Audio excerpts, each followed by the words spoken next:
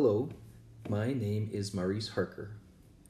What you're about to listen to is a clip from a live training session with either an individual or a group who are anxiously engaged in recovering their marriages. Please listen to several of the recordings in this podcast, and then, when you are ready, seriously consider attending the live weekly trainings from your home via webinar.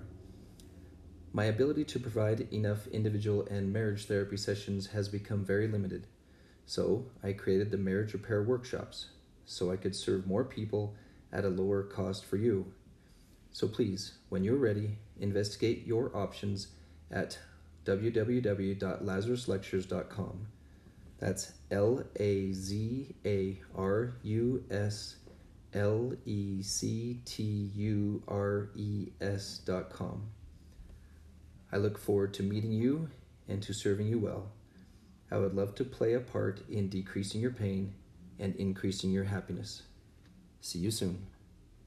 Let's bring back the concept of writing a handbook for your daughters. A handbook for your daughters. Okay, really important concept, because a lot of your wisdom is going to come when you think of as if your daughter was in a similar situation. Because I have the advantage of having an 18-year-old daughter right now. If she had a guy where she's kind of trying to figure a few things out, she's trying to get her bearings, she's trying to thrive, if a boy kept showing up and interrupting that process, I'd want to smack the boy with a 2x4 and say, leave her alone while she gets some momentum on her thriving. She's got to get rolling on her thriving. I want you to move from your animal brain, ladies, into your motherly instincts for a second, all right? And let's imagine a almost perfect scenario for our daughters. As 18-year-olds, we don't want our daughters running around putting themselves on the meat market saying, hi, I'm looking for a boy who will accept me for who I am and who I can spend the rest of my life nurturing. Okay, that's not where we want our 18-year-old daughters' heads at. We want our 18-year-old daughters to be getting some cool stuff going, to getting some momentum going, to getting some energy going. So we would want a boy, when he shows up, to be having the mindset of, I'd like to get to know you and where you're going and what you're doing with your life, so I can think of ways I can preside, provide, and protect what you've got going on there. Because what's going to be going on 5 years from now, 10 years from now, 15 years from now, the girl's brain, your brain, is going to be practically 95% consumed with trying to figure out how to raise these kids, keep this house going, make sure there's enough money, budgeting things, all this stuff. And she needs a teammate who's doing the scientific version of empathy, which is not the feeling of empathy, but he can kind of watch and see what's needed before it's being asked for. He doesn't have to talk about it. What actually happens in a healthy relationship is a girl, we want her to be rolling. She's making some cool things happen. Once the guy shows an investment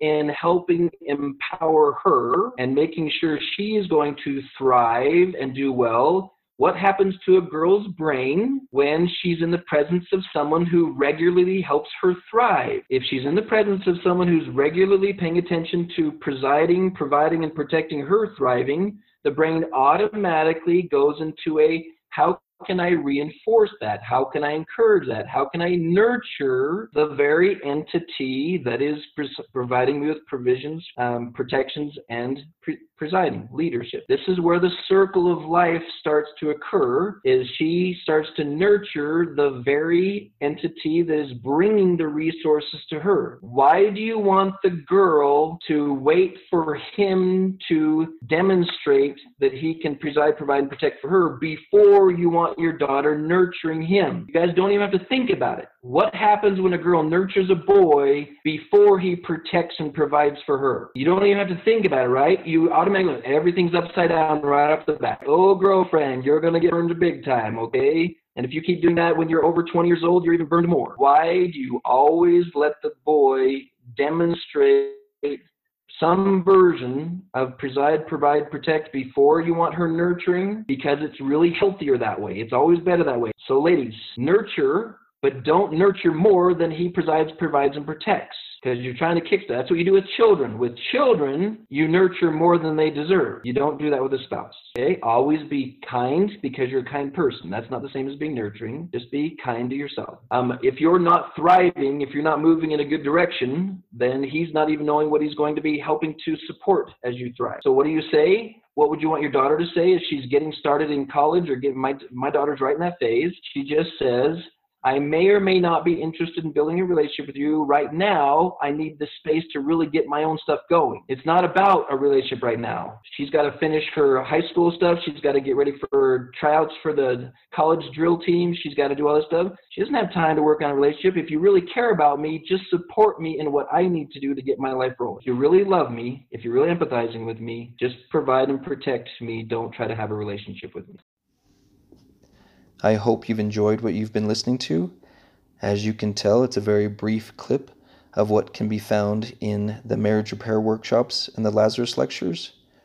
There's a whole lot more I want to provide you with and to teach you. So please go to lazaruslectures.com, LAZARUSLECTURES.com, and access the whole program. See you soon.